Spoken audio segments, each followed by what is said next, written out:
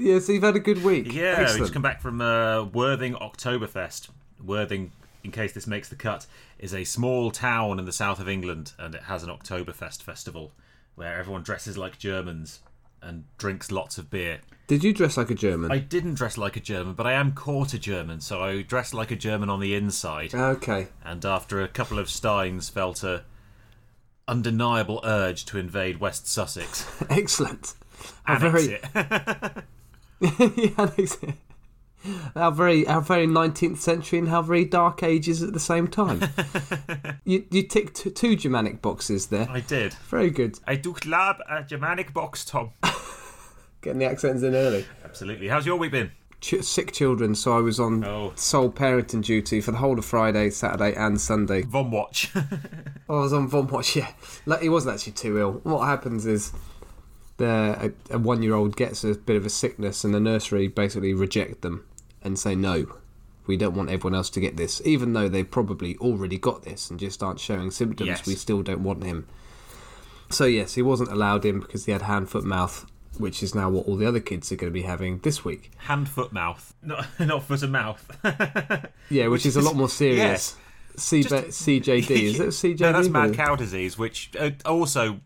Well, actually, it's not really contagious, so unless the toddlers are eating each other, you're probably not going to catch that. Is it the same as mad cow disease? I don't think it is. No. No, they are completely different diseases.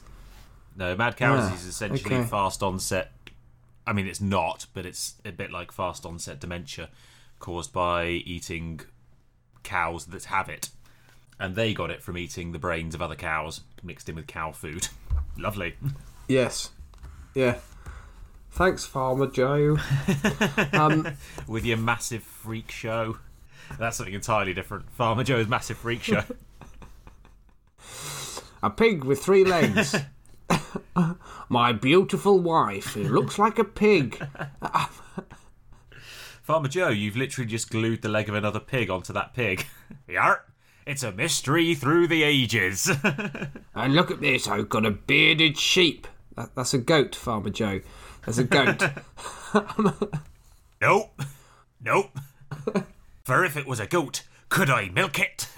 Yes. I want my dollar back. All I've seen so far on this journey into a wonderland of weird farm animals is a mad farmer tossing off a goat. I'm not happy. I want my money back. Did you notice we've received some positive feedback? I did. Thanks to the person who said that we're officially their second favourite podcast. Yeah. Backhanded compliment. Do you know what, Tom? No, genuinely. I will take being second favourite. I think she was genuinely being very flattering. We can't be the best at everything, Sam. That was genius. It's officially one user's second favourite podcast, in which Tom, who's the other chap over there, who despite what he sounds like lives in New Zealand. Hello, that's me. Him. And I, Sam, who despite what I sound like live in the UK, discuss history topics on a theme each week. The theme's decided a week beforehand, but everything else is a surprise. We don't know really what we're going to talk about. Frankly. Quite accurate, yeah. It's not that the other of us don't know what we're talking about. Really, we don't know ourselves. Totally winging it, Sam. I have no fucking idea what I'm talking about today. It's frankly dubious calling us a history podcast. Definitely dubious calling us a comedy podcast. No, I think we do generally prepare, don't we? Yeah, to a degree. I've got a page of notes in front of me. I've got a page of notes in front of me too, so we should probably... Oh, fuck you. I bet your font's big because you're so thick you can't read proper font.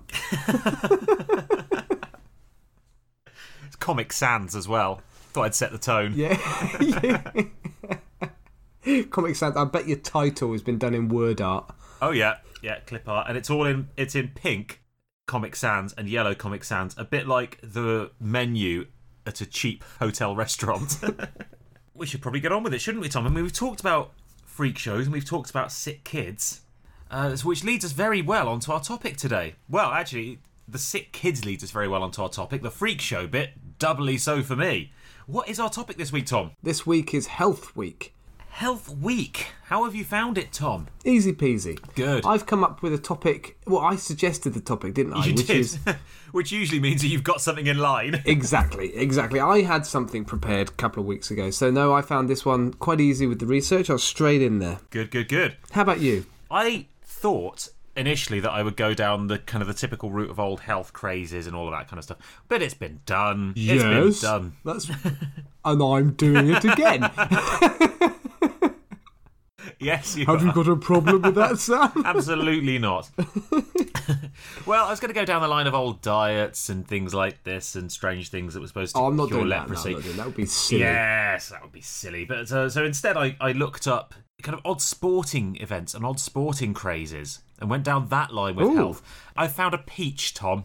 I found something truly ridiculous and incredibly funny and utterly heartbreaking.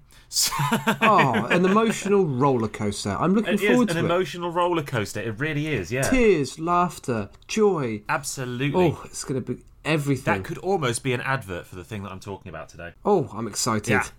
I feel my emotions on the edge of their seat. Yeah, so I'm doing a freak show. I actually am. You are doing a freak show? Yeah, of sorts. Good. Right. Should we flip something? Let's flip something. Let's flip something healthy. Have you got anything health related? I do, actually. And my God, Tom, what a treat the audience are in for. I have a referral letter for the NHS, God bless the NHS, for a colonoscopy. We've already done this one. No, Tom, it's a second colonoscopy. You're having a follow-up. Yes, a follow-up or a follow-through, Excellent. depending on, yes. Did you enjoy the first one that much? It was a treat for the senses. I have to book in for a second. Must do this again. Oh. When are you next available? I need to book in straight away. 3-month waiting list. Yes. Worth it for the lovely consultant with his lubricated camera on a stick. It's a selfie stick like you've never seen before. Oh. Facebook Live. Do you know what? Being the media whore that I am, desperate for content, I would totally do that. It's really would bend weird. over and take it up the arse for social media. Literally.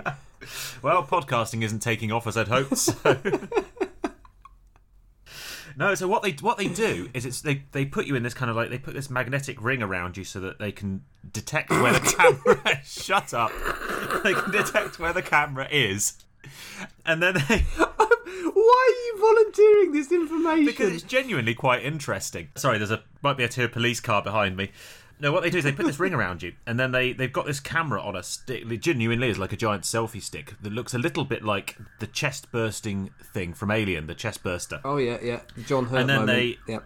Yes, and then they put it up you, and basically, they don't like them up 'em, do they? or don't they? Ooh, They don't like it up 'em. Great Dad's Army reference. And you can see, because of the magnet around you, they can see which way the camera's pointing. So you can see this little wiggly worm camera on a separate computer screen. You can kind of see which way it's facing, and it sort of waves and wiggles at you. It's really very interesting. Can you move it around with a gentle fart? Well, Tom. It sort of floats off a little bit like it's in space. Well, Tom, there's two ways that they can create space for the camera to move around inside you. And way number one is they do it with jets of water, which... So you get a nice cleanse as well. Yes, absolutely.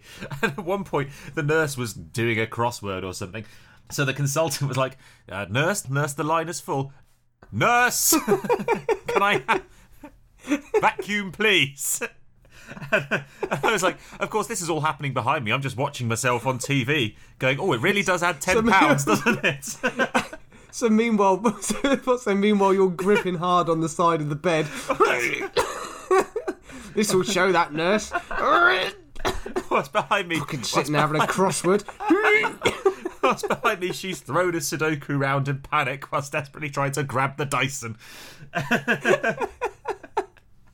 But the other way, Tom, the other and even better way, which really is quite uncomfortable, is that it's got an airline attached to the camera, and they literally inflate you like a balloon. Oh, right.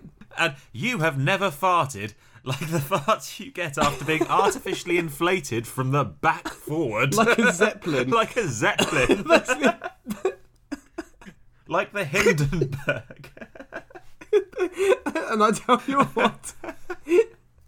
Oh, the explosion afterwards. Oh, Christ. The moment they remove the camera. Fucking hell. Jesus. Anyway, got that fun to look forward to in a couple of weeks. Oh, dear me. Thank you, Sam, for being willing to regale us with it's this important anecdote. we talk about these matters, Tom. It's important we talk about these matters. Oh, dear. Well done, you. Yeah. Good job. Anyway, eat So what are we your going to do fibre, with this? kids. Right, the top tips of the day, yes. So we're going to flip it. You can have the side that's essentially blank or the side that gives you directions to the endoscopy unit. Excellent. Always enter through the back door. Yes, there was Tush. there was an obvious joke there that one of us was going to take. Yes. Sorry, the consultant made that joke when I went in there as well, making light of the situation. Really? Yeah. Right, which side do you want, Tom? I'll have the blank side, please. Okay. Flipping. There we go. It's landed on the front side.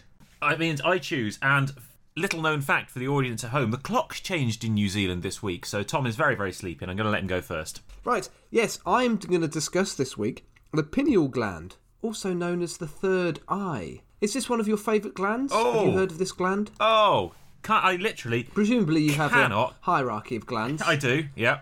Pituitary, very nice, one of my favourites. That's your favourite. Sweat, Excellent. also useful. Oh, you like your sweat glands. I do. I make Excellent. good use of them, as anyone who's had to sit next to me on public transport after having to run for a bus will attest. But after that is the pineal gland, which, in conjunction with the third eye, sounds very, very, very much like penis. Yes, well, I didn't think it would take you long to go down that route. Well, I assume that's why you chose it. No, it has nothing to do with that whatsoever. Shame on you for thinking that way, Sam. What a naughty, rude, childish person you are. I have no idea what you're on about. Let me tell you what the pineal gland is from a medical, factual, scientific perspective first. Is it Let's bullshit? Get this boring bit over and done with. Is it made up bullshit? The bullshit is yet to come. Oh. There is plenty of bullshit to come today. No, this is the proper bit. This is the sensible bit. So, Okay. It's an endocrine gland, which means it secretes hormones, and it secretes the hormone melatonin, which is an important hormone for regulating sleep patterns. Ah. This gland is located sort of above and behind the eyes in the middle front section of the brain. I guess that's a good way of describing it. So it's basically in your head. It's in your noggin, Sam. Got it. It may also play a role in regulating menstrual cycles, Sam, but Yeah. that's enough about that. We don't want to talk about ladies' menstruation. I mean, it's a bit taboo, isn't it? We're not going to go there. Don't talk about that. We have limits, don't we, Sam? We have standards. We do. Prudish is what we are. Yes, but in truth, it probably has something to do with the fact that most animals mate seasonally. So it's good to know when the right time of year is to have a shag. Birthday, possibly, if I'm good. Spring is in the air, feeling a spring in my step and a zing in my gonads. So Yes. It's quite possible that this gland plays a role in that. 'Tis the season to be horny, tra-la-la-la-la-la-la-la. Girls tone their beauty, men get brawny, tra-la-la-la-la-la-la-la. It's like Love Island, blame the pineal gland, spring is in the time to get it on. La-la-la. Anyway, Did you make that up as you went along? no, I prepared that. You've months written that down in the making. in your notes. Months in the making. Beautiful. Anyway, Beautiful. so the pineal gland is present in most... I think it's present in almost all vertebrates. Let me try that again. It's present in almost all Considering you're vertebrates. reading this from the side of an ice cream lolly, one of those ones that prints facts down the side, you're doing an awfully... I'm trying to stop myself coughing at the same time. Did you get this from the Ladybird My First Book of Glands? Stop patronising me, thank you very much, Mr. Comic Sans. Mr. Comic Sans, I like things up my bum. There's 2 bits of formally edited out conversation that are now going to have to make the podcast. It's closely connected, the pineal gland, in evolutionary terms, to the parietal eye, which is possessed by many lizards, tuataras, frogs, and also fish, but not possessed by mammals. Oh. As with the pineal gland, the parietal eye's function is to regulate sleep through registering levels of light. So this is basically like a third eye that these animals have. So in evolutionary terms, at some point, these two things have separated off and gone down different evolutionary routes. So the pineal gland is shaped like a pine cone, hence the name. So pineal comes from the same origins as the word pine. And it's about the size of a pea. The gland commonly calcifies as we get older, making it quite visible on x-rays, but this is perfectly normal.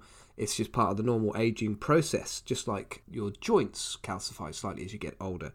So that is the medical, factual, scientific overview of the pineal gland. Now, let's turn to the history of the pineal gland, Sam. Not evolutionary history, but the history of our understanding of the pineal gland. Okay. And I'm going to go to René Descartes, or as Ponzi people call him, Descartes. Those wankers. I know, pretentious prats. In English, Rennie the car.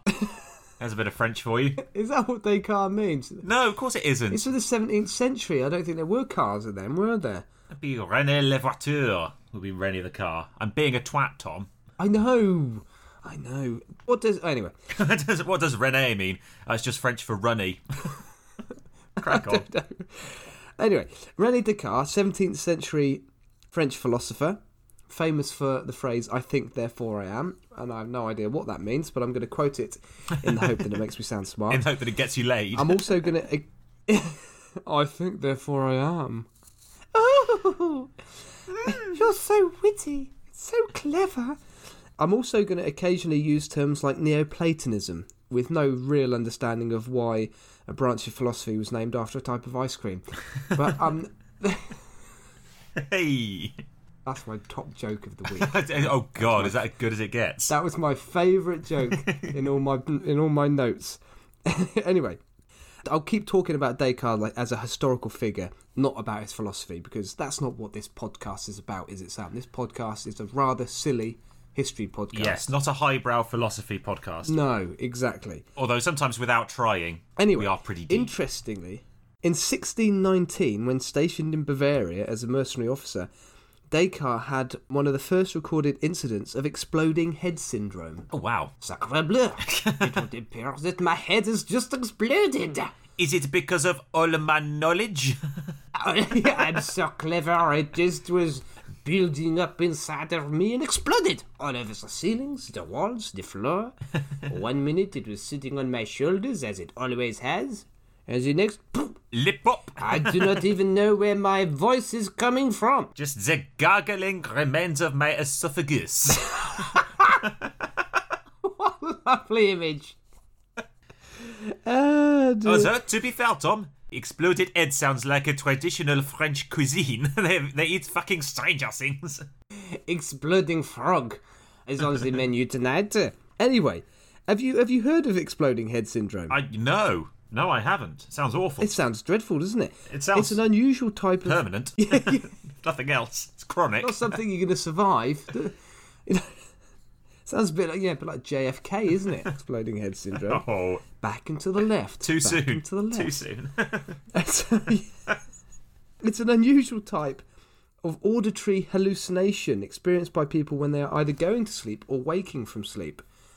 And it's a loud sound, often accompanied by a flash of light. Oh. Not a real flash of light, but the perception. He supposedly came to, from this strange little episode, with a new understanding of mathematics and geometry. Presumably something to do with cranial liquid dynamics, I don't know. But anyway, that was an interesting thing I found out about René Descartes. Back to the pineal gland. Back on track. Descartes refers to the pineal gland in his first book, The Treatise of Man, and in his last book, The Passions of the Soul, and he considered the pineal gland to be, and I quote, the principal seat of the soul and the place in which all our thoughts are formed. And one of Descartes' key philosophical beliefs was the separation of the body and the soul. So, here we start to have the origins of some pseudoscience bollocks. Sweet. That's what I came here for. Excellent. That's what I came here for. Yeah, we're getting on to the good stuff shortly. Ah, excellent. You'll be seeing this advertised in homeopathic remedy shops by morning. That is pretty much what where the pineal gland has gone in the last 100 years. In the 19th century, a Russian charlatan and spiritualist, sorry, bit of tautology there, called Helena Blavatsky, connected the pineal gland with a third eye concept that is apparent in Hinduism, Buddhism and Taoism. This third eye in these religions is often like a gateway to a higher state of consciousness or enlightenment. And it's often depicted as an eye on the forehead. Yes. There have been some very limited studies, from what I've seen, that suggest that the pineal gland can also produce psychoactive substances. Ooh. But yeah, it's not fantastic. How would you do this? How would you get it to create psychoactive substances just so that I can avoid, obviously, doing banana skins? Really? Drying and smoking skins. Banana skins. Yes. There was a nice tenuous arc there to a previous episode. Yeah. Can't remember when. Yeah, I can't even remember if it made the cut. Yeah. In a nutshell, the pineal gland has developed into a subject area of pseudoscience and bullshittery. And I first came across it when I was listening to a famous British bodybuilder whose name will remain unsaid, although I'm sure you'll be able to work out who it is, on a nutjob radio show talking about a conspiracy to calcify everyone's pineal gland with fluoridated water. Ooh. To stop them reaching a higher realms of consciousness. Interesting. Which is suggestive of a few too many steroid injections and forced reps, I think. Who might this have been? Yeah. How many British bodybuilders have won Mr. Universe 5 times? I don't know. Anyway, and this is quite a widespread conspiracy theory when I started looking into it, ranging from the slightly neurotic health nuts who just think that fluoride should be removed from water supplies because it makes their brain works slightly slower because of the calcification of the pineal gland, to full out, it's the Rothschilds controlling our minds. Hold on. I had a thought about the Rothschilds. Shit! They know I'm thinking about them. Ah! So it gets onto full-on nut jobs. And I, in my research, came across, as an example, I thought I would choose a website that nicely highlighted the stupidity of this sort of pseudoscience around the pineal gland. So here's a quote. But do you want to hear the best part? Back then, it would take months or even years of severe training to activate the pineal gland. However, nowadays, we have so much more access to anything. With the right amount of belief and motivation, you can actually activate your pineal gland in a matter of weeks by consistently practicing and listening to energetically programmed audio. Are you sold? Wow. I'm sold. Also, energetically programmed audio just sounds like breakfast shock jocks, doesn't it? By listening to the greatest hits of the 80s, 90s and today, you can genuinely produce psychoactive substances in your mind by double glazing. That was kind of the voice I was merging into as well. I was trying to do an infomercial voice, but it did sound a little bit like a bad DJ. Yeah. By consistently practicing and licensing to energetically programmed audio. Energetically programmed audio from the BBC. You're listening to Tony Blackburn, here until 9. Now traffic and travel.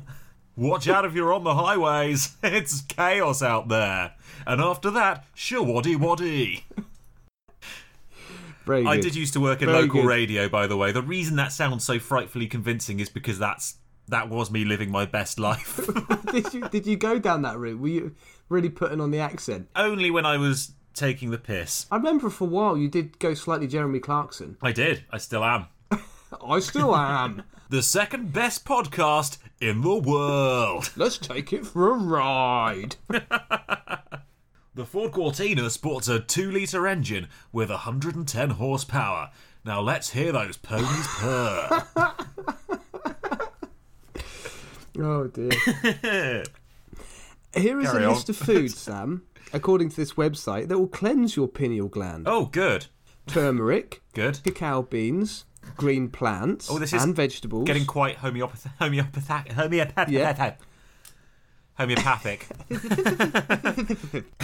Wild harvested spring water. Okay. Now, that's got me. Wild harvested spring water. As opposed to farm raised. As opposed to confusing. Yeah, corn-fed, barn-raised spring water. Free range. It's got to be free range, organic farm water. Absolutely. I mean, it sounds wild harvested spring water. Sounds to me like agricultural runoff. That's what it sounds like to me. It's the way you phrase it, Tom. Is this why you lost your job at the Springwater Marketing Board of New Zealand? It rises through layers of slurry to reach your palate. I don't even know how you would harvest water. Well, you put a bottle in a stream. Yeah, it's not. I don't think it's the most complicated process, but I wouldn't call that harvesting. I would call that collecting water. Semantics. Anyway, reishi mushroom tea. We've gone from very vague, green plants and vegetables, very specific, reishi mushroom tea. Good. And I think that's reishi as opposed to racy. So it's not like kinky mushrooms. Mushroom in a thong. Would you like some tea? Wow. You've never been so awkwardly turned on. The other option is it could be racist mushroom tea. Tea that whispers at you, I don't like gypsies. You know I really fucking hate toadstools. Those fuckers. Those fucking toadstools. Coming over here. Red and white bastards. Mulching our deadwood material. Stealing our gnomes. Grass juices. That sounds tasty, doesn't it? It does. Oh, yeah. Mow the lawn and then blend it all up into a lovely smoothie. Delicious. Grass juices. Beets, spelt with 2 E's as opposed to... Apple cider vinegar. And, I mean, we basically started... that's quite common, isn't it? I know. We started with turmeric, we ended with apple cider vinegar. They're the two classic things that set off my bollocks alarm. Yes, it's starting to sound very much like a holistic Instagram influencers account now. Yes, oh, absolutely. The apple cider vinegar does my head in. That's someone who works in the fitness People industry. swear by it in fitness, don't they? Oh, I know. But it's because they're full of shit. You won't be full of shit after the cleansing you'll get from reishi mushroom tea. Or grass juice. Or grass Christ. juice, yeah. Anyway, so yeah, no thank you to any of that. Here's another quote. Iodine. It is an essential supplement for pineal gland detox. Important note. Increased iodine intake might decrease your calcium levels. Be sure to eat calcium-rich foods such as kale, flax seeds, broccoli, etc. Are we trying to calcify or decalcify your pineal gland? I mean, I'd imagine you'd avoid calcium products if you were trying to decalcify your pineal gland. But hey, yes. Who knows? Well, I mean, you've started avoiding science, so you might as well go the whole hog and avoid everything else. I suppose so. Here's one final quote, and it just also highlights how illiterate the person was who wrote the content for this website. A higher level of consciousness will allow you to increase the vibration of your thoughts. Good. Right.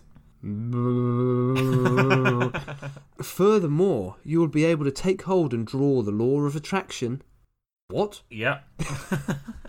You will be able to take hold and draw the law of attraction. Right. There you go, Sam. And on that beautiful sentence, I think I should wrap up my part of the podcast. There you have it. The craziness associated with the pineal gland. So if anyone tells you there's a mass conspiracy by government to stop you from discovering higher realms of being by fluoridating the water, they're probably a twat who consumes far too much apple cider vinegar. Good. If you're a listener, a regular listener, and you like apple cider vinegar, by all means continue to listen to our podcast. How many people do you think we've offended with this podcast? I'm getting the feeling probably fairly few. Anti-vaxxers? Given our previous attitudes towards charlatanism. Yeah, we don't want them anyway, do we, wankers?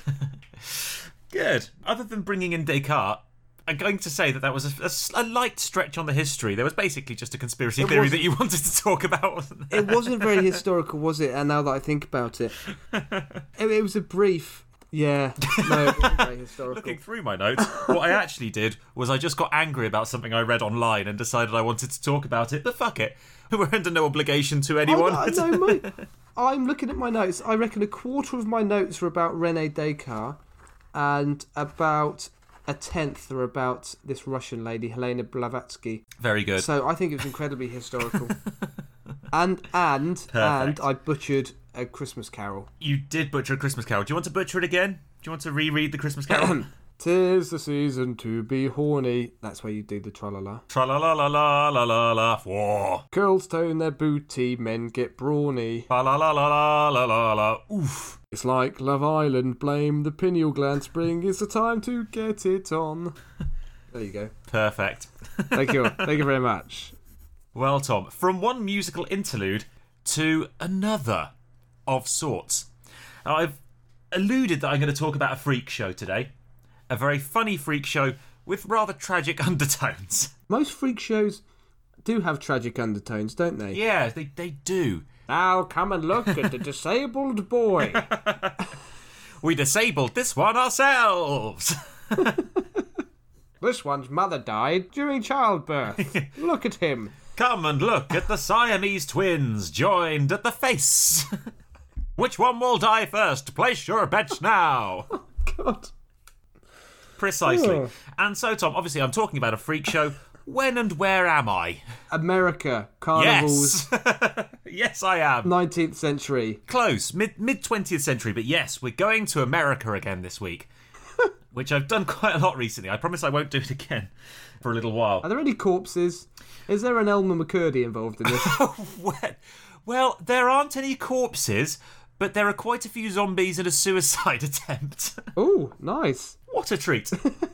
Because today, Tom, I'm going to talk about the dance marathons of the 1920s and the 1930s in the USA. Yeah.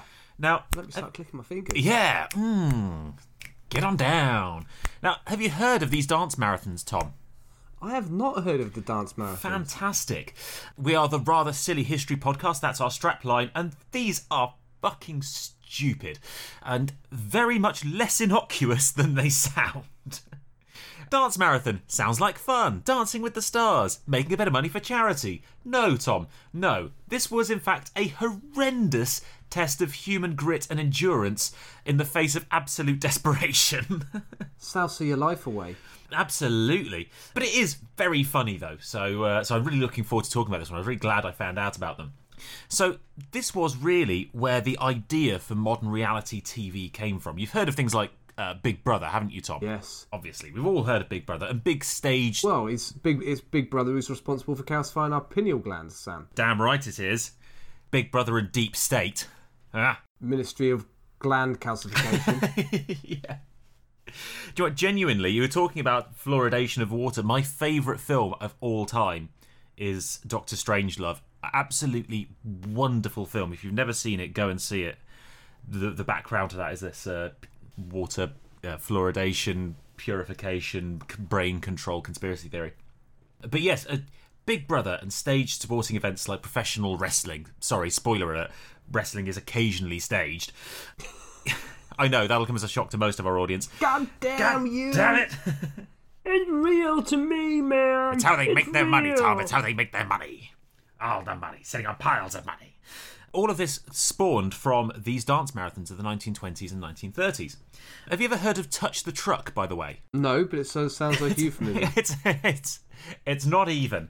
Touch the Truck is a fucking stupid competition that occasionally rears its head in the USA, where literally there's a truck and the last person touching the truck wins the truck. So it's a game of endurance. You have to touch the truck for as long as you possibly can. Is the truck moving? No, the truck's not moving. The truck is fortunately stationary. Oh, that would make it even more fun. Oh, wouldn't it just? If the truck was on a velodrome. An element of jeopardy. I believe you just created the film Rollerball, Tom. Yeah. But no, it's a simple game. The last person who touches the truck wins the truck. And again, the basis of that is in these dance marathons in the 1920s and 1930s. So how does this game work? So you're standing there with your finger on the truck for months on end until you starve? Yes, essentially. Is that... Oh, what a ridiculous game. Yeah, it is televised and everything. Oh, sounds fascinating. Oh, I know, right? So this all stemmed from this incredible craze of dance marathons in which couples would quite simply dance. And dance. And dance. And dance, as if their lives depended on it, which occasionally they actually did. Oh dear. And these were incredible spectator sports. They drew audiences of tens of thousands of people. Because, as we all know, Tom, the point of reality TV isn't to watch normal people living their best lives. It's to watch freaks struggle to cope with the most basic things and the drama that unfolds, right? Yes, yeah. And if there is one thing we've learned from mid-20th century and 19th century America, it's that Americans love a freak show. They love. Oh yeah, if you can find someone vulnerable, and laugh at them, fucking yeah. Yeah. And this was the epitome. America. This was the epitome of laughing at the vulnerable and watching their lives unravel in front of you. It was horrible. And we'll find out why soon, because it's so much worse than it sounds. So this craze began in 1923 when a woman called Alma Cummings danced for 27 hours straight, getting through 6 different dance partners in the process. Now, Amateur. yeah, I know. Got through 7. Did they all die? Yes, she murdered them one by one. Yeah, she got through 6 dance partners. She was actually dressed as Henry VIII whilst doing it as well. I'm Henry VIII, I am Henry VIII, I am. You don't want to be dance partner number 2. Or 5. She danced with 6 partners over 27 hours, defeated them all. She outdanced them all. And it Defeated them. her greatest nemesis is... Defeated. Finish him. Number 5, she Hadoukened. What was her finishing move? Did she sort of go 3 times off the ropes? Yeah, she triple suplexed him. Before getting, who's the host of Dancing with the Stars in the US? The Foxtrot elbow drop. The Tango Slam. The Paso Destroyer. Oh my god! God, he's got her in the Charleston choke. Jazz hands. Pretty much that. Now, this was a very exciting time in America because the idea of public dancing had really only just gained traction. America had been a very, very conservative country, and public dances were all the rage. You could go out, you could meet a complete stranger who your parents didn't even know. Fuck me. Get out of Yeah, here. well, literally, fuck me. And you could dance with them, you could meet them. And it was only just becoming morally acceptable in America to do this, which obviously meant there were an awful lot of conservative and religious campaigners who would boycott and protest outside the dance halls. So these competitions obviously took off massively, because the one thing you can do to get something really popular is to turn it into a sporting event and ban it. Yeah. That's how you make it happen. So these marathons... That's why I go cockfighting every Friday night. Absolutely. Yeah. Badge baiting on a Sunday. Yeah, I was going to say, bear baiting. There is literally no better way to spend a Friday evening than at the dog fights. Being surfed by a bear on its hind legs. Yeah, absolutely, yeah. Yeah, love a tortured animal. While sitting on the back of a doped up tiger. Having journeyed to the venue on the back of a killer whale. Yeah. Imprison Willie, my favourite film. Yeah, so these dance marathons, they were very heavily campaigned against, and they actually branded themselves as quote-unquote walkathons to get around local bans from councils on these events. You don't want to misspell walkathon, do you? No, that's something else entirely different, which the internet tells me may have been turned into a sporting event at some point. I have no idea. Possibly in Japan. Who can say? Is that right? I don't know. I was Japanese making that up. But no, it was considered a really good way to earn fame and fortune. If you were a dancer with a bit of endurance on your side, you could tour America, making quite a lot of money at these competitions. Dancers would get sponsored by various companies, so you would get kind of branded up clothing, a bit like sportsmen today. And they were some of the first superstar sportsmen were competitive dancers who were in it for longevity. And the idea was very simple. You'd have a dance hall, you'd have a large number of couples, and you'd have a big cash prize, and off you go. The dancers would set off and they would dance and dance and dance, and they would not stop. The dances, Tom, lasted for literally months at a time. Wow. And as the weeks dragged on and the dancers got more and more tired and more injured and inherently more argumentative among each other and more desperate to win, the crowds would get bigger and bigger and bigger. Audiences would charge 25 cents entrance, and they would very, very quickly become invested in their favourite couples, coming back night after night after night to see them dance, to cheer them on, to jeer at their competitors. And the format was very simple. The couples would dance, typically for about 45 minutes, and then normally they'd get 15 minutes break to do anything that they needed to do. Sleep, wash, eat, and that was how it went, for weeks on end. Now, on the surface of it, that kind of sounds okay, because on that basis you end up with 6 hours off every day. But that 6 hours off is in 15-minute segments, after which an air horn is blown and you've got 30 seconds to get back on the dance floor or you're out. So you end up... By a giant clown. Well, go. Well, kind of. I mean, these things were circuses. You had MCs in the middle who would basically be like ringmasters at the circus. And what you have to consider, Tom, is that you end up only catching 10 minutes sleep every time you get a break. So 10 minutes sleep every hour. You're already in excruciating pain from hours, days, weeks of dancing and holding up your partner. And when I say holding up, I mean holding up, because people got so exhausted, it was completely normal and in fact expected and part of the fun for one of a couple to fall asleep on the dance floor. So couples would work shifts, holding up their partner and continuing to shuffle whilst they slept. The men would hold up the women, and then the women would have to spend 2 or 3 hours holding up their significantly heavier male partners whilst they slept. While they were dribbling down the back of their dress. Yeah, absolutely. In a complete zombie state. They would literally just be dragging them around. People shaved on the dance floor. The female partner would hold up a mirror whilst the male shaved himself whilst they're foxtrotting around. They'd eat. They'd eat on the dance floor, paso dobleing with a Subway. They would write letters home whilst waltzing. Some of the female dancers would pass the time by knitting items whilst dancing around, which they'd then sell to the punters for a bit of extra cash. And this is what people paid to see. This is ridiculous. They didn't go to see the dancing because dancing's boring. They came to see the freaks dragging their... Especially when the dancers are fucking knackered. Yeah, well, this is the thing. They came to see comatose people dragging their sleeping partners around a stifling hot gym, desperately trying not to drop them before the next rest break. That sounds like one of my circuit classes. Yeah, I was going to say, this sounds very much like a hit session. Sounds like F45. Yeah, sounds like CrossFit. Just without the twats. Oh, quite. Sorry, did I nick your punchline? Sorry. Yeah, you did. You and I have both done quite a lot of sports classes in our time. This is quite similar, but just for weeks.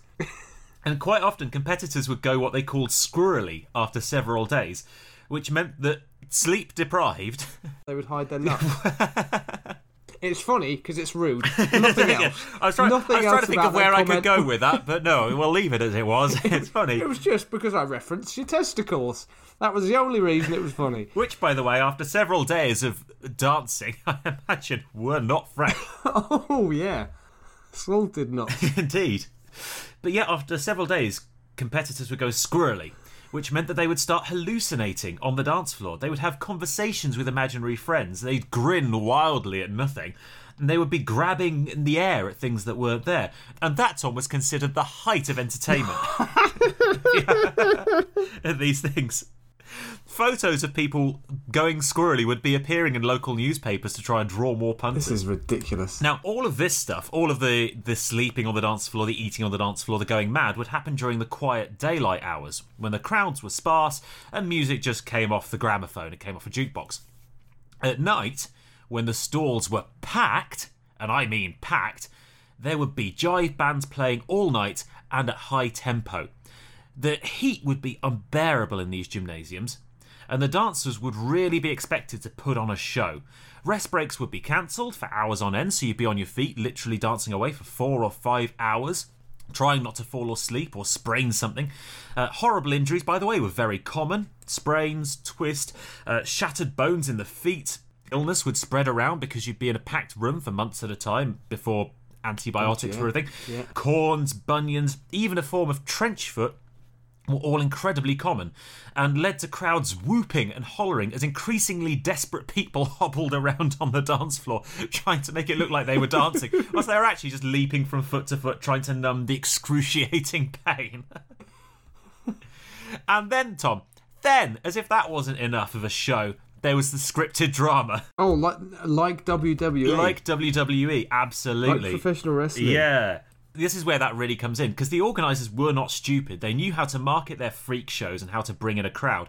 And there's a couple of things they would do. They would hire famous dancers to pretend to be amateur couples who, it would just so happened, could immediately jitterbug like there was no tomorrow. So that was one way to get people in. And they'd also hire in actors as couples to deliberately start fights on the dance floor and steal each other's partners, get involved in scripted romantic trysts. Brilliant. And they would have massive full-on fights on the dance floor to bring in crowds in which people would literally be lumping each other, kicking each other, stepping on each other's toes. With a numb bunioned With a numb bunion foot, absolutely. But they were basically paid plants. And that wasn't the worst of it, Tom. That wasn't the worst of what they do to bring in the crowds. No, Tom. That was the derbies. As if fighting and dancing wasn't enough, they would hold special challenges. Right. Woo! These would sometimes be literal races around the gymnasium, like sprints or bleep tests for sleep-deprived couples. Couples would quite often find themselves blindfolded or chained together, or indeed to other couples, and be forced to dance with like weights or blindfolds on them for hours on end. What the hell? The music would unexpectedly get faster and the MC would shout out, "Sprint!" and they'd have to dance in time with the beat or be disqualified. The rest breaks would get shorter and shorter and shorter, so you'd find yourself dancing for an hour with a 5-minute sleep break. Partners would be forced to carry each other around for hours on end. In fact, sometimes you had to fireman carry as one of the challenges. You had to fireman carry your partner for hours. The worst one was probably sometimes the dance floor would be shrunk and increasingly small circles would be drawn around the couples, which they weren't allowed to leave, sometimes for a couple of days. So the circle would shrink every hour until literally you were dancing on the spot, unable to move. Absolutely horrendous. The psychological impact of that must have just been unbelievable. If an exhausted dancer wouldn't wake up from their 15-minute or increasingly shorter rest periods, the women would be slapped until they woke up, and the men would be picked up and dropped in a bath of ice. I mean, fucking hell. I love the 1930s sexism associated with slapping a woman awake. Unbelievable. Just unbelievable. Fantastic. She's a pretty broad, but she's very sleepy. She needs a polite little waking up. Oh, it was awful. It sounds absolutely horrendous. And there are dozens, because these were major media opportunities. The photos of this happening are unbelievable. Horrible. It was like Battle Royale. And it went on for night after night after night, month after month. And this is where it gets really quite sad, because most of the people in these competitions, certainly during the Depression era, from 1929 onwards, where people were really desperate, well, they weren't professional dancers. They were quite often starving, unemployed, homeless people being taken advantage of by event organisers. Hey! Way! Well, this is partly why it's so popular, because there was an element of Schadenfreude. The people who were paying to see these dancers, they weren't paying to see glitzy, glamorous professional dancers. They were poor people paying to see poorer people to remind themselves that it could be worse. Oh, God. That they weren't the freak show here. So the prize money at these events was usually around $500, which is equivalent to around $7,000 today. And that was about 4 months' wages for the average person in the US at the time, if you were lucky enough to have a job. But quite often these dances... Unfortunately, lasted for longer. Yeah, they quite often lasted for longer than 4 months. The longest dance time went on for 6 full months. Ugh. And actually the only 2 or 3 top couples would make any money at all. Now, most people knew, in fact, that they wouldn't stand a chance of winning. The professionals hired in by the event promoters would always end up taking the cash, because they'd done this before. They knew what they were doing. They knew the tricks, the tips. They could take the drugs that would keep them awake. Yeah. So most people who signed up to these events did not sign up to win. They signed up because they were desperate, and it was a chance to spend some time indoors. If you were homeless, they were fed very well, food was provided, and there was a bed for a few short minutes every so often. It really was absolutely horrible. It was like that very short-lived craze of hobo fighting, where people would pay homeless people to fight and put it on the internet. It was that level of degrading. And the show organisers knew this, and they played up to that every so often to make the audience feel sad and bring in some of the kind of more emotional tension. They would hold what they called silver showers, not to be confused with golden showers, which again is something else you'll find on the internet, or in Russian hotel rooms, courtesy of the US president. They'd hold silver showers, where starving couples were literally pelted with coins and bits of food, which they could supposedly then send home to their starving kids, who wouldn't see their parents for months, remember. Quite often, however, these silver showers would actually be swept up by the event organisers, and the families would never see a cent. They would still be at home starving, and the dancers would think that the money was going to their families. In fact, the showrunners would actually often scarper and leave town without paying anyone at all, including the winners, on the rare occasions when an amateur couple scooped the cash. As soon as the competition was over, especially in small-town America where they knew people wouldn't be wise to the scam, they'd up and leave. They'd go. Wouldn't pay for the venue, wouldn't pay for the concession stands, wouldn't pay the winners. They'd go. God. It's estimated that during the kind of 10 years or so that the events were popular, almost every city in the US with at least 50,000 people hosted a dance. Those who hadn't held one before were known as virgin spots or virgin towns and were ripe pickings for scammers. And as I said, the audiences, much like they were for most reality TV shows, they weren't the wealthy elite laughing at the poor. They were poor people looking for a bit of entertainment in the night. So they would go and see some even poorer people dancing comatose like zombies or being chained together and forced to parade and perform for the public's amusement. They essentially went out to laugh at people who were worse off than them. That's awful, isn't it? It was horrible. And the craze lasted until 1931, when a combination of factors saw them largely banned. Firstly, movie theatre owners in towns were sick of these shows coming in and costing them lots of lost patrons for 6 months of the year. So they started lobbying the councils. Religious and moral campaigners claimed the dances were hotbeds of iniquity and louche behaviour with dance moves that shouldn't be seen in public. So they started lobbying more successfully as well and got some of them banned. But the final straw for the reputation of these marathons was really the attempted suicide of a woman following a competition in Seattle, where she danced for 19 straight days, including 2 or 3 towards the end without any sleep at all, and she only placed 5th, so she didn't get a penny. And she attempted suicide afterwards. So these events contributed to them being banned increasingly in cities and states throughout the US, and although they continued until the late 1930s, really by the end of it they were pretty backwater things, a bit like cockfighting and dogfighting. It was something that was just seen as incredibly dirty and scummy. But there you go, absolutely horrible events, and they've largely been forgotten now, but they were actually a source of huge controversy in the years following their kind of fade out and banning. They were really kind of shown up as examples of the worst of human behaviour. And in fact, there's an Oscar-winning film, the 1969 movie They Shoot Horses, Don't They?, which is based on the 1935 novel of the same name, which kind of brought them back into public consciousness a bit, and that was the movie that really made Jane Fonda as an actress. So they were turned into... Oh, is that right? Yeah, so it was turned into a film, but has since been largely forgotten. So there you go, possibly the worst sporting craze of all time. That's ridiculous, isn't it? That really is ridiculous. Horrible. And really horrible. One of our earlier episodes, I talked about early cycling events in the velodrome. Absolutely, yeah. It's same era and the same sort of thing, isn't it? Just, although actually nowhere near as bad, but just ridiculous feats of endurance. Yes, just drug-fueled endurance. Yeah, and people just wanting to see someone else suffer. Yeah, forcing you to cycle around a velodrome for 3 weeks. Yeah. Without stopping. Ridiculous. Yeah. Absolutely ridiculous. Absolutely horrible. Really, really, really horrible. But there we go. I don't know what to say about that, Sam. Fortunately, we live in more enlightened times, Tom. Now we just touch the truck and laugh at the freaks on Big Brother. Touching the truck. I'm going to have to research this. While you were talking, I actually Googled it and I've been looking at pictures. That's unreal. Yeah. It's literally, there's hundreds of pictures online, and we'll try, if I remember to, I'll post them on social media as well. Let me make a note to do that. Post pictures of sleeping people. There are hundreds of pictures of people... Take photos of sleeping people. Share photos of sleeping neighbours. And on that note, Tom, I'm done, so I'm going to let you go to bed because you're sleep deprived enough too. But before I do, we should think of a topic for next week, shouldn't we? I live my life sleep deprived.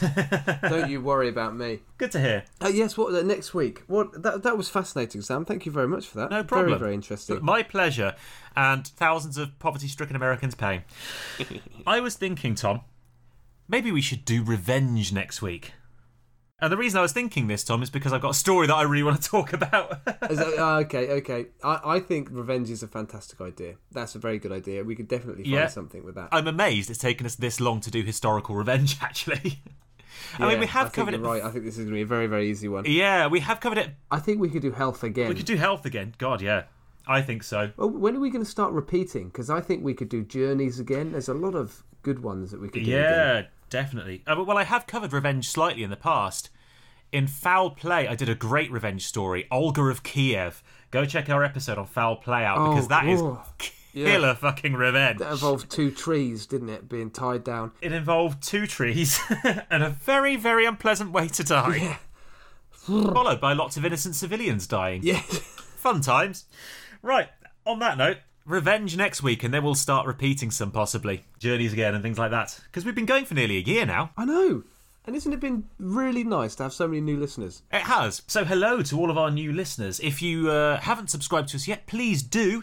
Makes a huge difference. And do leave us a nice review, leave a nice comment. And if you like, follow us on social media. You can see some pictures of the freak show dancers. We are on Instagram and Facebook. You can search for That Was Genius Podcast or at That Was Genius. And we're on Twitter as well, at that_was_genius. So do go check us out, give us a follow. You can even send us an email if you like. Fuck it, why not? We are thatwasgeniuscast@gmail.com. Good work. Ah, We love hearing from you. we do love hearing from you. Yes. And in the meantime, have a fantastic week, and we will see you again soon. Say goodbye, Tom. Bye. Bye.